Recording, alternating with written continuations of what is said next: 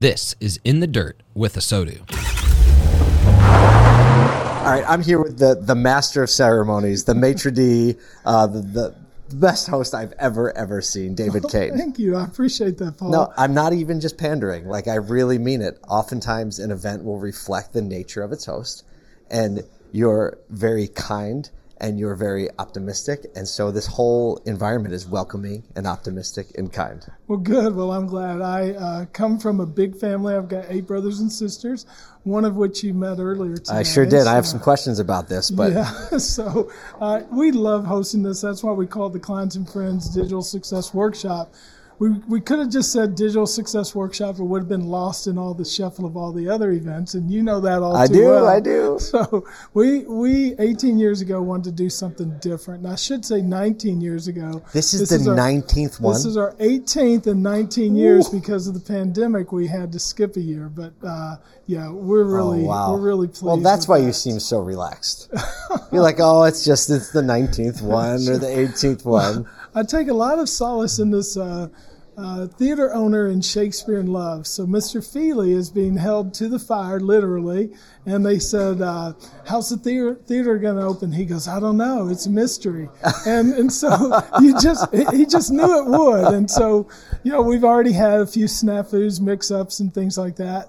Our audience and our attendees just seem to go with the flow. Absolutely. Kind of like the car business, right? Yeah, you have to. That's a kicking and screaming sometimes. Yes. I don't sense any kicking and screaming around here. No.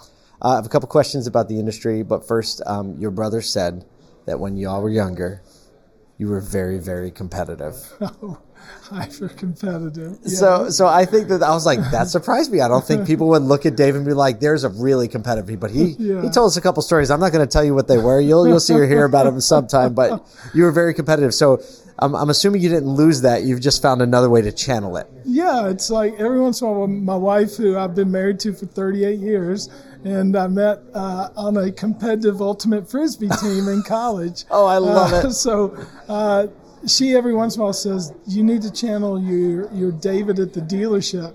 Okay. Because that was 23 years ago. It's a little easier the further away you get from understand that. The push and pull of retail. I can understand that. All right, let me ask you an industry-related question. Just finished up. So you have to go. David, thank you. He's running. Thanks for having us. Well, I think that just is key to the point. He was sitting here having a conversation, super relaxed, still paying attention to where the session was in there. Everybody started clapping, and he was like, I got to go. I have to host. Again, just somebody who has been very gracious, a person who understands what it is to make people feel welcome and warm, which is why the list of attendees here is deep. The list of vendor partners who have stepped up to sponsor this and be a part of this environment. It's not a big surprise, I guess, that this has been around for 18 or 19 years, and it'll probably go on for another 18 or 19 as long as he wants to do it, because it's a very special event. So, David, if you're watching this, thanks for having us again, and I'll catch up with you probably at the racetrack.